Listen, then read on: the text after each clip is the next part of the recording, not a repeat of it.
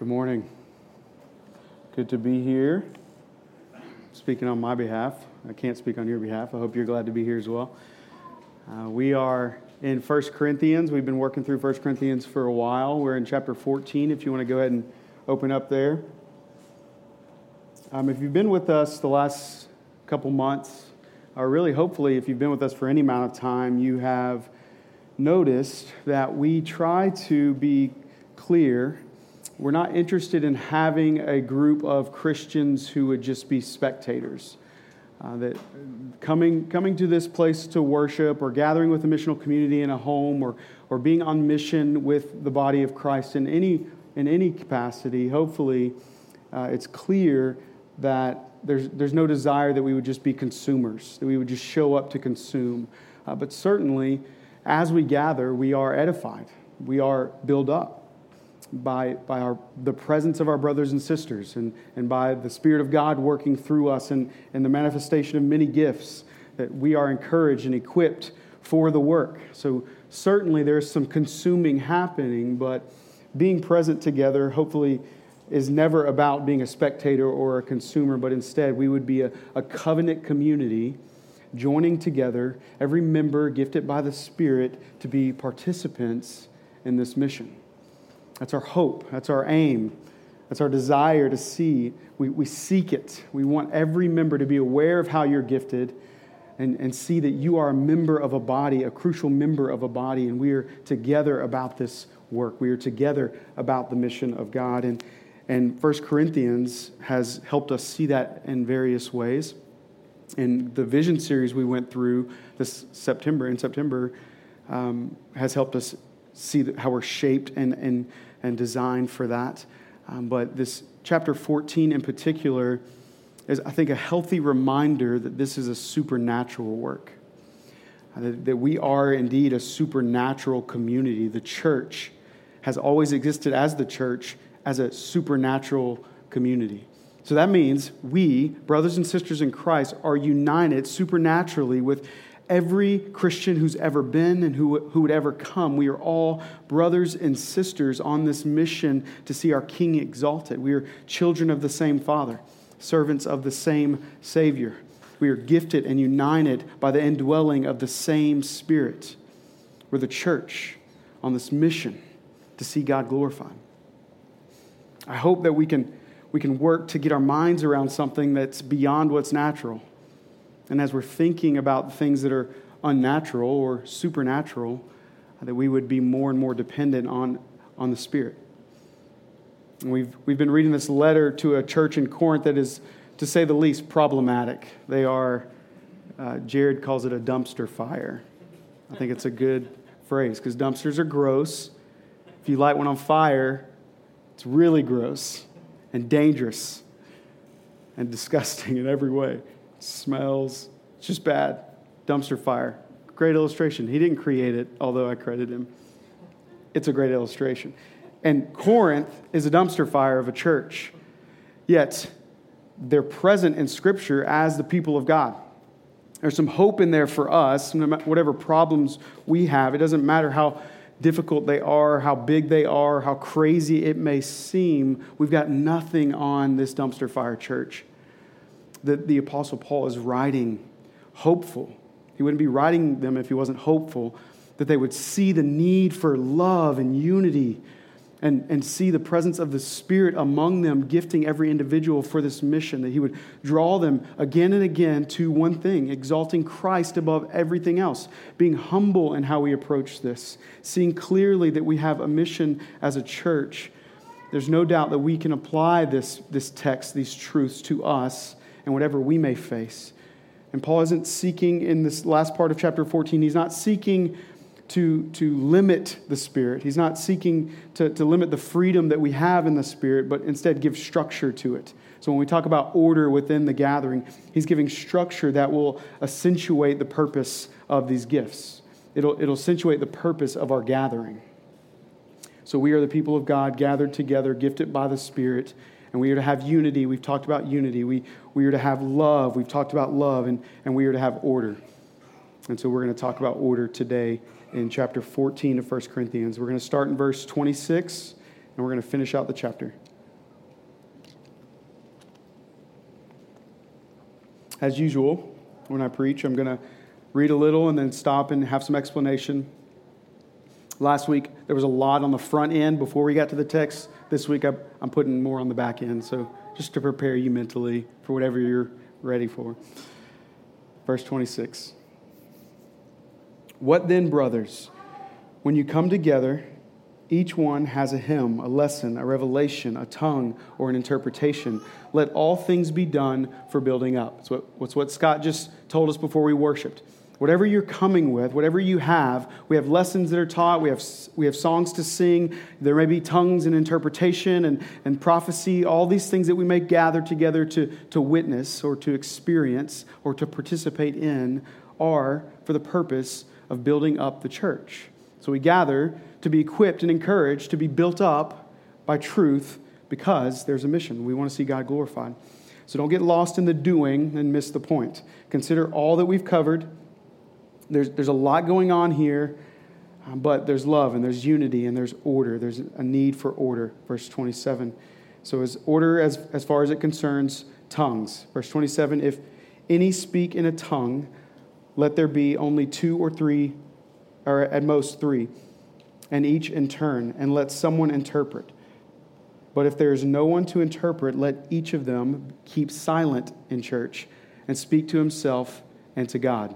So, just to summarize, if it's going to happen, if tongues are going to happen, 2 or 3 at most, and they take turns, and then there must be interpretation. Otherwise, you are to keep silent. So, we've not yet defined interpretation of tongues. Last week we went over tongues and prophecy, so if you missed that, I know you're just in the clouds right now because we don't have time to get into it. We podcast everything. Go back, listen.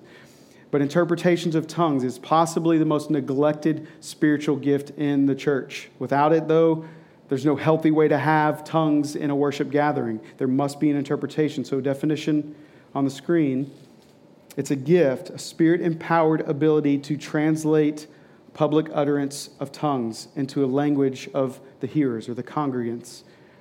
So it's a gift given to someone by the Spirit to hear the tongue and be able to interpret the tongue. Now, this would naturally include some human error because even translating another language includes error. Any gift that we have from the Spirit, we have the freedom to use it in our humanness, and so there's error involved, there's brokenness involved. Sometimes when you're hospitable, gift of the Spirit, you do so for selfish gain. Sometimes when you're teaching, a gift of the Spirit, you do so to be on a platform or to be elevated, and you're tempted to be arrogant in those ways. So in every gift of the Spirit, there's room for human error. And the content of an interpretation of tongues, though, should be done in such a way that the church hears it and can say amen. That's back to verse 16 that we covered last week. There needs to be this ability to understand so that we can say amen and be edified by it.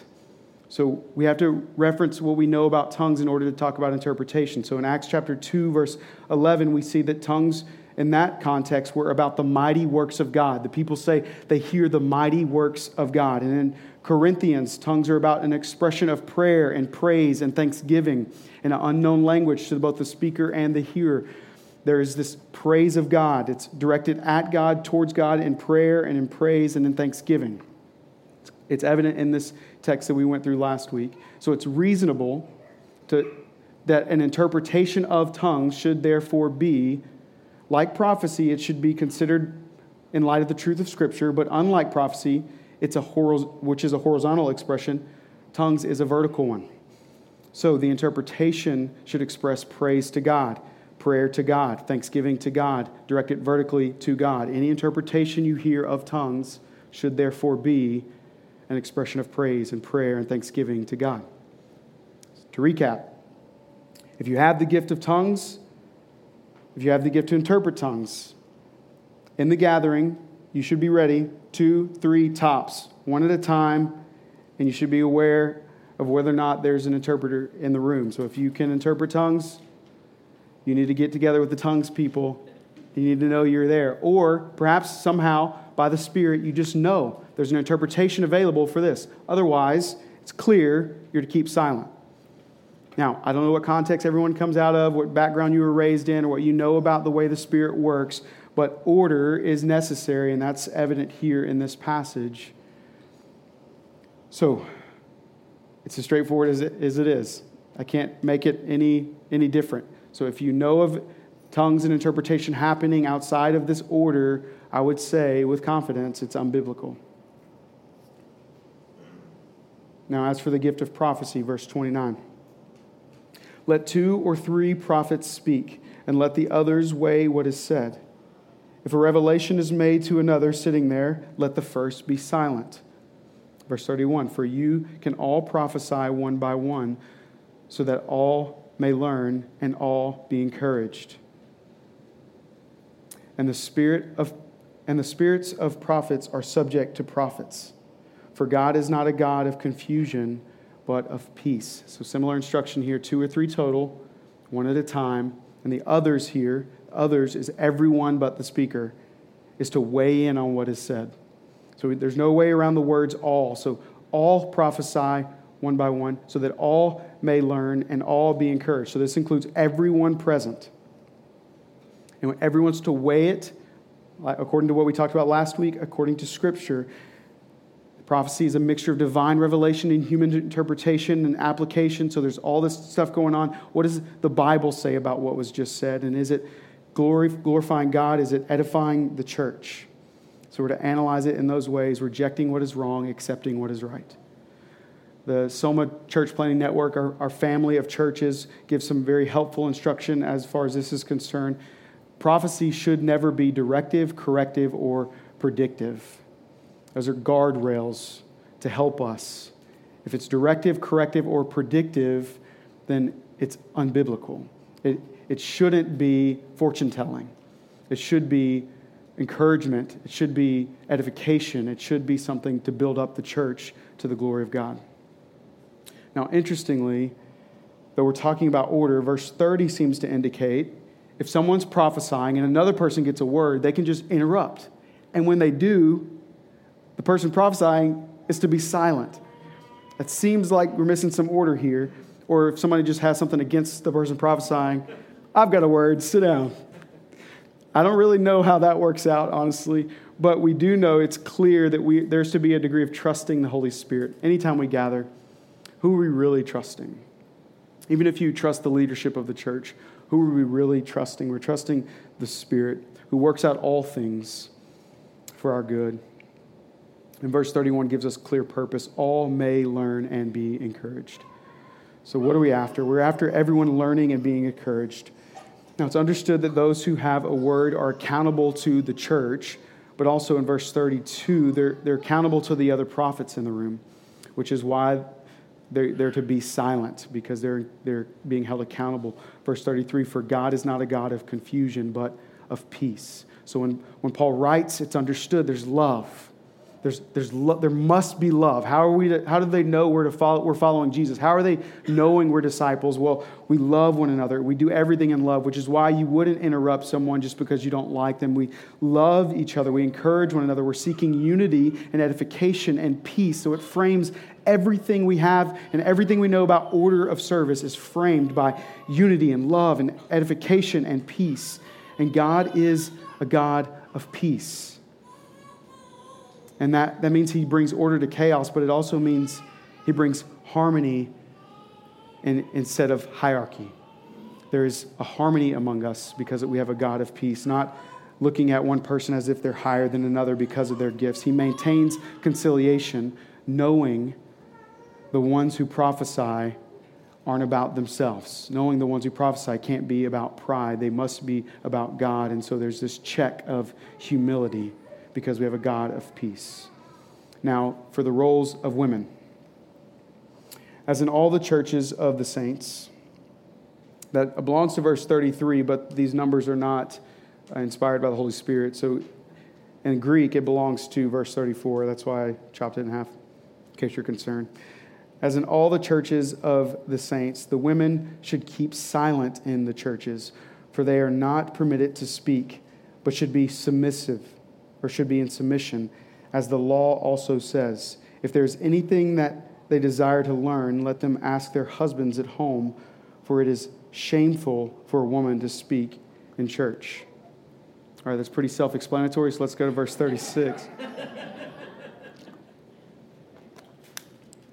All right. You guys are like, what is he going to say about this? All right, what he says is clear. However, why he says it and the application of it isn't all that clear. In fact, it's somewhat ambiguous when we try to harmonize it with chapter 11, verse 5, that says women prophesy, and it gives instruction for how women should prophesy. And when we look at verse 31 here, when all present are participating, certainly there's women present. So seeking harmony, surely he cannot mean women are to always be silent in every situation. But there needs to be some work done to discover why exactly we don't prescribe this passage verbatim. So clearly women that are part of the Crossing Church aren't forbidden to speak. So are we outside of what Scripture calls us to, or do we perhaps need to do some work? If you read 10 different commentaries on this passage, you will find 10 different answers. I wish I was exaggerating, but I'm not. At least 10 different explanations of what's going on here. And some, very few, but some say women are to be silent and submissive in our context and across the globe and throughout history. That's how they would apply that. And there's not a lot of room for that once you understand the context of the passage and what Paul's communicating overall. It seems to be added in. So some would even say that passage was added in later by scribes. That's why it doesn't seem to fit. Well, that's not the case, because even when it's added to the end of the chapter, which in some manuscripts it is, it's still there as far back as we can see. No one added that later. So there needs to be some work. No one is neutral about this, whether it's because of personal or denominational or experiential or hermeneutical agendas. We come into this with biases. And so working to not be biased, I'm going to give you 3 reasonings for why we don't believe this is saying women aren't allowed to speak. These are 3 reasonings that I think are the strongest. So it could be that Paul is addressing specific cultural problems with the women in Corinth who are disrupting the worship gathering with various questions in abundance. It's causing it to go on. It's causing it to be disorderly. And he's working right now to bring order to the gathering. So he offers this solution, that women are to be silent. And if they have questions, let them ask their husbands later on. I think that this is possible. But also it speaks to this use of the word law, except for it wouldn't be referring to God's law. It'd be referring to a general law of a patriarchal system for which women weren't to speak in this sort of way.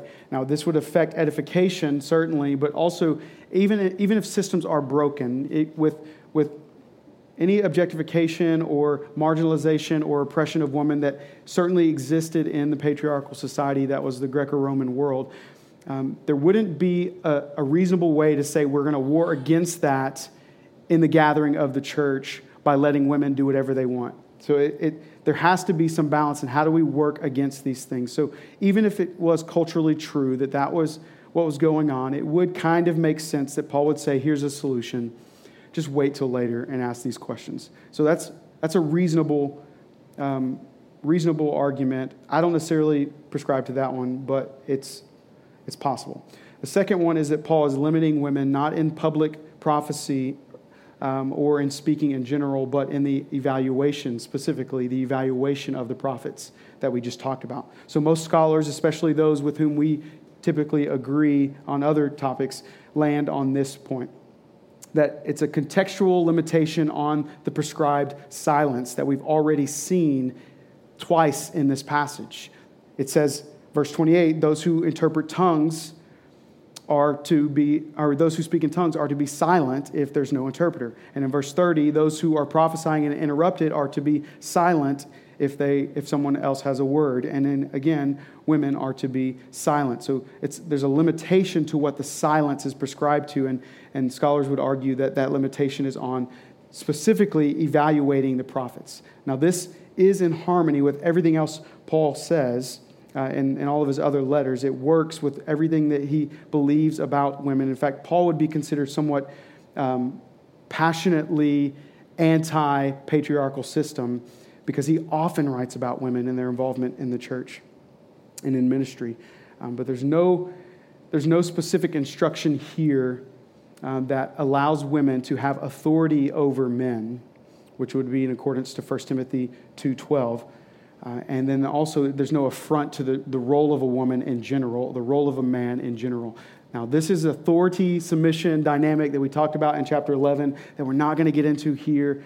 I kind of want to, because there are some things that need to be explained there, but I want to strongly encourage you, go back and listen to chapter 11 sermon on that authority submission dynamic between the role of a man and the role of a woman, because it applies here.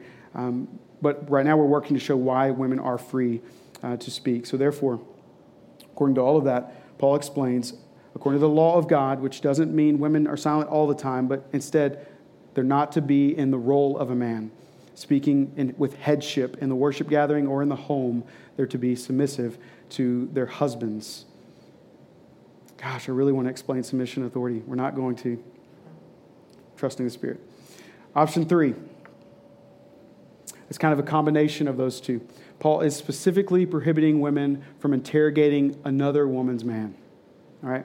So there is this need for there to be cultural ways of following the culture to not be disruptive in the witness of the church. And there's this biblical need to be in the role of a woman and the role of a man. And specifically, as those come together, he's prohibiting women from interrogating the prophecy of another woman's man. Does that make sense? So the reason this is a possible explanation is because there's this desire to learn that's in there. It says they desire to learn. They're asking questions because they want to learn, which means they weren't seeking to contribute something necessarily, but rather ask questions that they could be edified, that they could understand and grow and learn. And considering that it's shameful. It says it's shameful for a woman to speak. So culturally, it would be a shame for their husband because they're asking another man the question instead of their own husband. And it would be shameful for a woman in that culture to speak to any man in a public setting because that's how the Greco-Roman world worked. And so I think these three options are all possible. Whichever one you want to go with, they all have the same end result. Women are free to speak. Congratulations. As if you needed a man's permission, right? Feel me? All right. Now, I love thinking and reasoning and researching and having answers. And if I'm pressed on most things, I could give you an answer. But I think in practice, the relationship we have to God, informing and transforming us so that it has an effect on the relationships we have with others, is what's most pressing. It's most important. It's more important than any definitive dogmatic doctrine that we could have about who women are and what they do. I think with something so contentious and secondary that we need to have a loose grip. So please loosen your grip on certain doctrinal issues. Hold them, but hold them open-handed.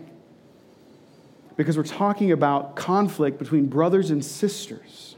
We're talking about disagreement that would divide the church. We're to have right faith and right love long before we have right knowledge. So let knowledge be important, but let's have right faith and let's have right love that the church would be edified. So I say that because I go through the explanation because it's needed, but it's not dogmatic. That's why I gave you three options. We're not taking a firm stance, but I think it's necessary that we don't deflect. I want to be clear. This applies to everything I'm saying. I want to be really clear. There's no doubt been an oppression and a marginalization of women throughout history, including within the church. Women have been oppressed and are currently being oppressed in many ways within the church. And we will fight oppression in every way, according to Scripture, to see the church flourish, every member of the church flourish, that we could be healthy, that we could be edified to the glory of God. We're going to war against it because no doubt it grieves the heart of our God. It should grieve us. And as a reaction, some have thrown out the baby of divinely ordained gender roles with the bathwater of oppression. And we're not going to do that. The roles are biblical, they're necessary, they're important. However, it's most vital perhaps in our current cultural context than ever before, that the church take seriously the oppressed, the marginalized women, so that the whole church can be edified and the Lord can be glorified, that the lost would be saved. The lost who, by the way, by common grace, seem to care more about this than many so-called Christians. So Paul is radically positive as it concerns the role of women, and we will be as well. And we're not going to ignore God's ordained gender roles, but we're also going to be as pro-woman as the Bible. All right. Verse 36. Let me step down off the soapbox. Verse 36. Or was it from you that the word of God came? Or are you the ones, or the only ones it has reached? So this is sarcastic, rhetorical questioning that Paul is drawing attention to his apostolic authority. He says, are you the one who heard the word of God? Not a word from God, but are you the ones who have the word of God? Are you the only ones it's reached? Is it only applying to you? And he's saying, look, I'm speaking on behalf of God. Listen to me. Verse 37. If anyone thinks that he is a prophet or spiritual, he should acknowledge that things I'm writing to you are a command of the Lord. If anyone does not recognize this, he is not recognized. So if you know the things of the Lord, then you'll know this is from God. If you don't recognize this authority that Paul has, he's saying, or as Wayne Grudem would call it, a divine curse. If you don't recognize this, then you will not be recognized by God.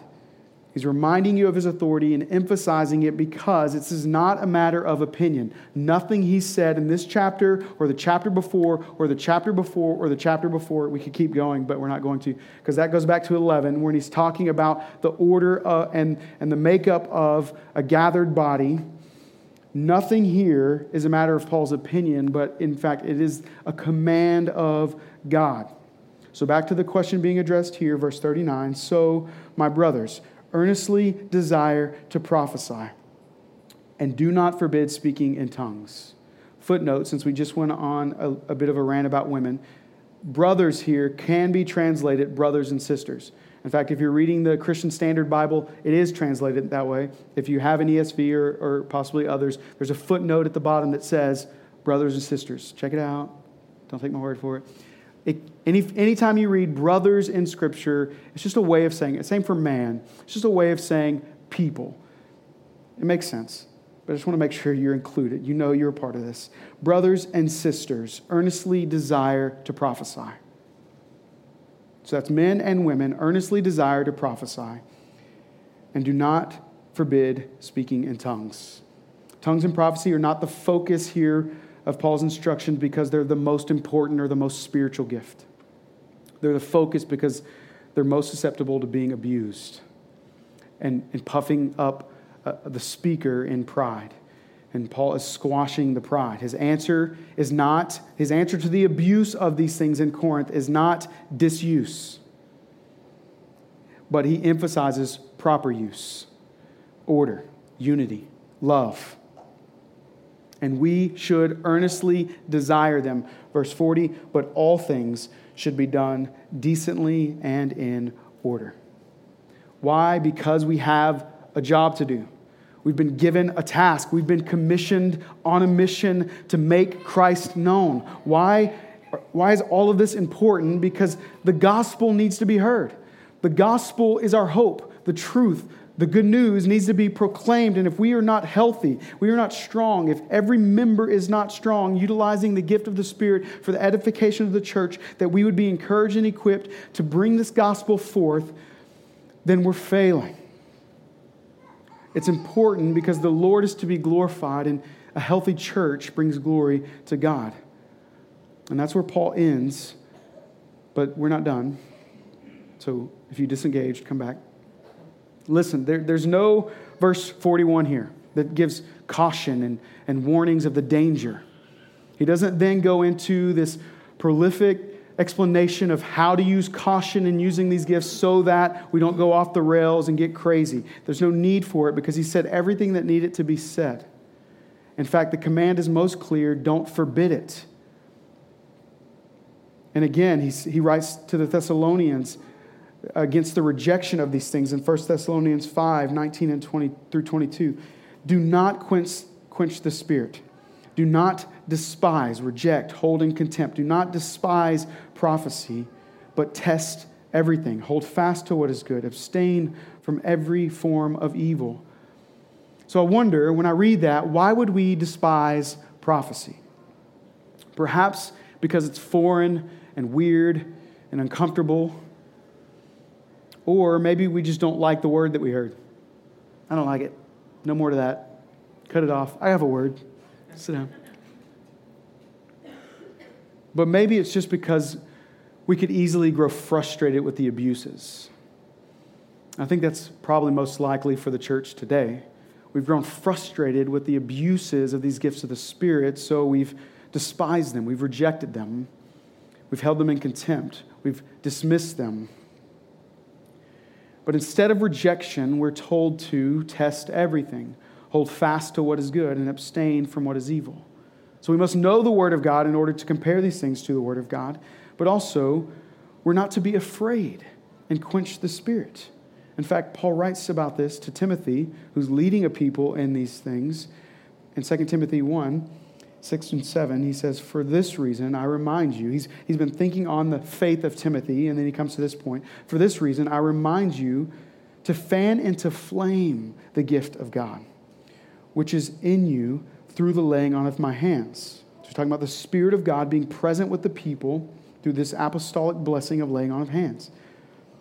For God gave us a spirit not of fear, but of power and love and self-control. So I say this instead of giving a warning against these things. I say this because I don't think the Crossing Church is in danger of going off the rails anytime soon. I think instead there are some here who are gifted by God in these ways, and we have perhaps quenched the Spirit. I think it's likely there are some who are gifted by God in these ways that we would consider more charismatic or supernatural, and we are afraid.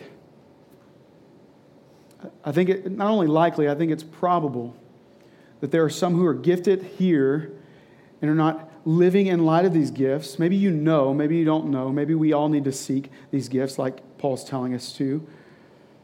But I think that if that is the case, our body isn't working properly. In fact, we're weaker. Think of it literally. If a part of your body wasn't working properly, you'd feel a kind of way about it. You'd want to do something about it. You wouldn't just be cool with that, right? A weaker body is weaker because members are weak or lacking.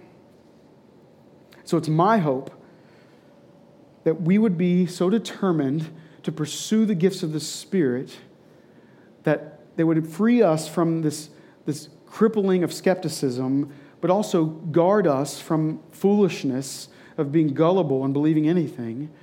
We'd be so eager for the Spirit that we would be united, full of love and caring for one another and trusting the work of the Spirit, that we would see revival, that we would see the Spirit working through us and in us in ways that would have the gospel proclaimed from the mouths of the Crossing Church, that the gospel would be demonstrated from the hands and the feet of the Crossing Church, that God would be glorified and the lost would be saved and we would be strengthened and encouraged because we believe the Bible. And he does give warning. And that warning comes in 1 Corinthians chapter 13, verses 1 and 2. If I speak in tongues of men and of angels, but have not love, I'm a noisy gong or a clanging cymbal. And if I have prophetic powers and understand all mysteries and all knowledge, and if I have all faith so as to remove mountains, but have not love, I'm nothing. The warning is, you could be a clanging cymbal, a noisy gong, or nothing, and still have these gifts if you don't have love. So somehow it always comes back to Jesus giving his life up in this ultimate sacrificial love so that we would be a people marked by love, gifted by the Spirit of God. So Jesus walked in love, He was compassionate. He cared for the marginalized. He had power to do supernatural things because of the Spirit of God working through him. He gave up his life that we could be brought back to our Father. And then the Spirit came and filled his church, that we would continue to be the very presence of love in the world, filled with the Spirit, working through supernatural means to bring the gospel to the world, that the church would be built up, that the lost would be saved, and that our God would be glorified. It's incredible how simple it is, only we don't believe it. It's so difficult for us to believe supernatural things, yet we'll believe we're saved. The supernatural work of the Spirit, though many would try and break that down to this physical, logical decision being made, when how could we even know the goodness of God if not for him opening our eyes? This is not a debate about doctrine, because I don't want to get into that. I want to see rightly who is our sovereign, powerful, wonderful God, the Savior of the world. How has he worked so that we could continue this mission?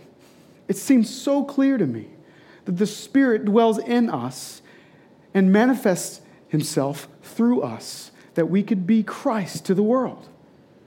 And Jesus has done everything necessary that we could be Christ to the world. And I think we're safe to trust him. I think we're safe to read his word and obey him. And it seems most clear that the reason we don't see supernatural power of the Spirit working through us is because we don't live lives that require it.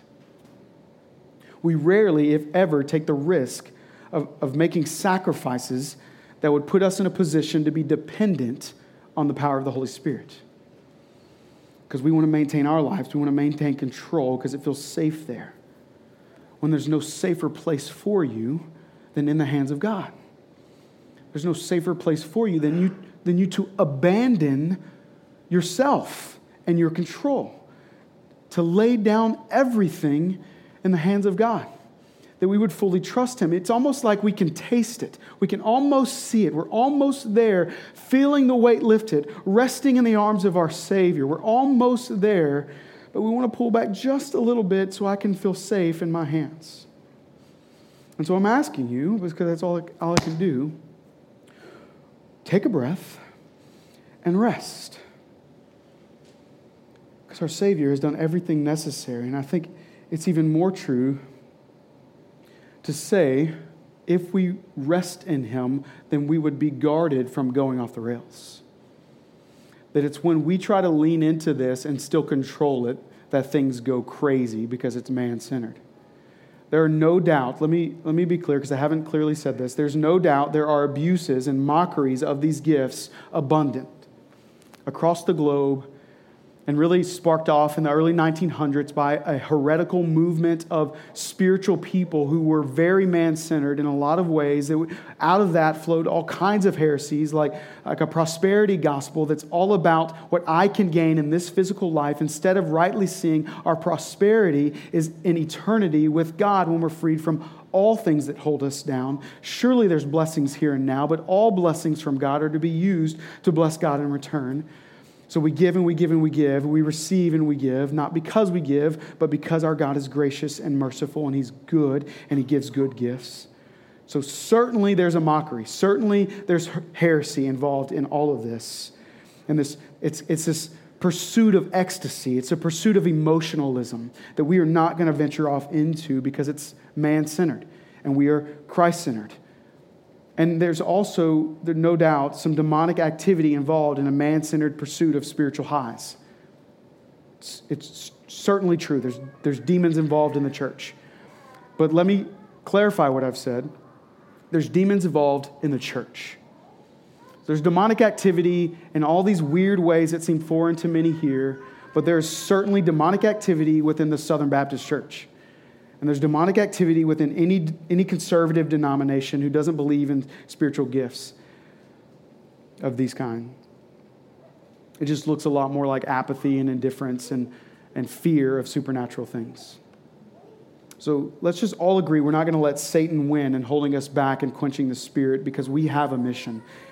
The tendency of our human nature is to doubt these foreign things, is to be skeptical of stuff we just don't understand. In fact, we make fun of it, and I've been a part of it, and I've heard it, and there's a shaming involved in mocking spiritual gifts of that kind. And so much so that in fact quenches the Spirit. Those here who know you're gifted by God in this way may be hesitant to share that with a brother or sister, fear of rejection, fear of being shamed. But in doing so, we maintain this suspicion that restricts us from experiencing all that God has for us. So a better route, here's where we're coming to. A better route for the Crossing Church would be take a position of reverence. It's foreign, it's mysterious to many, but let's take a position of reverence and long for what is mysterious. Earnestly desire, as Paul would say, so that the presence and power of the Spirit of God can be here in the Crossing Church and work through us. And there's no doubt a lot to work through as we go, and there's going to be some ways in which we apply some of the order to some of this. And honestly, we haven't figured out all the ways in which this is rightly present in the gathering of God's people, but we're committed to do so because we see the value of it and we see the command in Scripture to pursue it. So we're going to do that so that we can be obedient.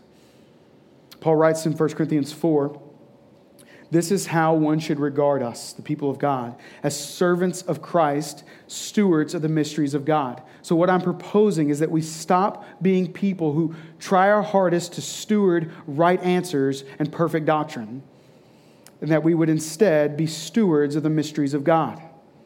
We don't have all the answers. We have some mystery, but let's do well to steward that. We've got work to do. But let's consider the mystery. Are we truly connected to Christ? There's mystery. Are we the body of Christ, filled with the Spirit of God? Does the Spirit indwell in us? There's mystery here. At times we believe it, at times we don't. At times we see it, at times we don't. At times I feel totally free to trust the grace of God and have no fears in life. There are moments, I get these glimpses of eternity.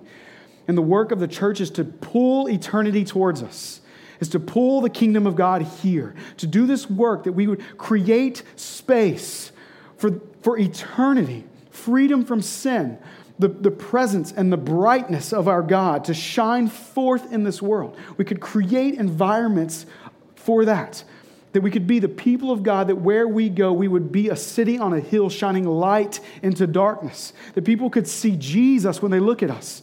That they would know we're with Him because we love each other. They would know we're with Him because we strike down those who would try and rise up and oppress. And those who would take from the poor, we would give to the poor. Those who would neglect the gifts of the Spirit, we would desire the gifts of the Spirit to see God glorified. So consider the mystery. Think of this unapproachable God of the Old Testament, the holies of holy God, who sinful men come into His presence and die. Think of that God and consider Christ has done a work to make us whole, to make us righteous, so that this holy of holies God could dwell in us.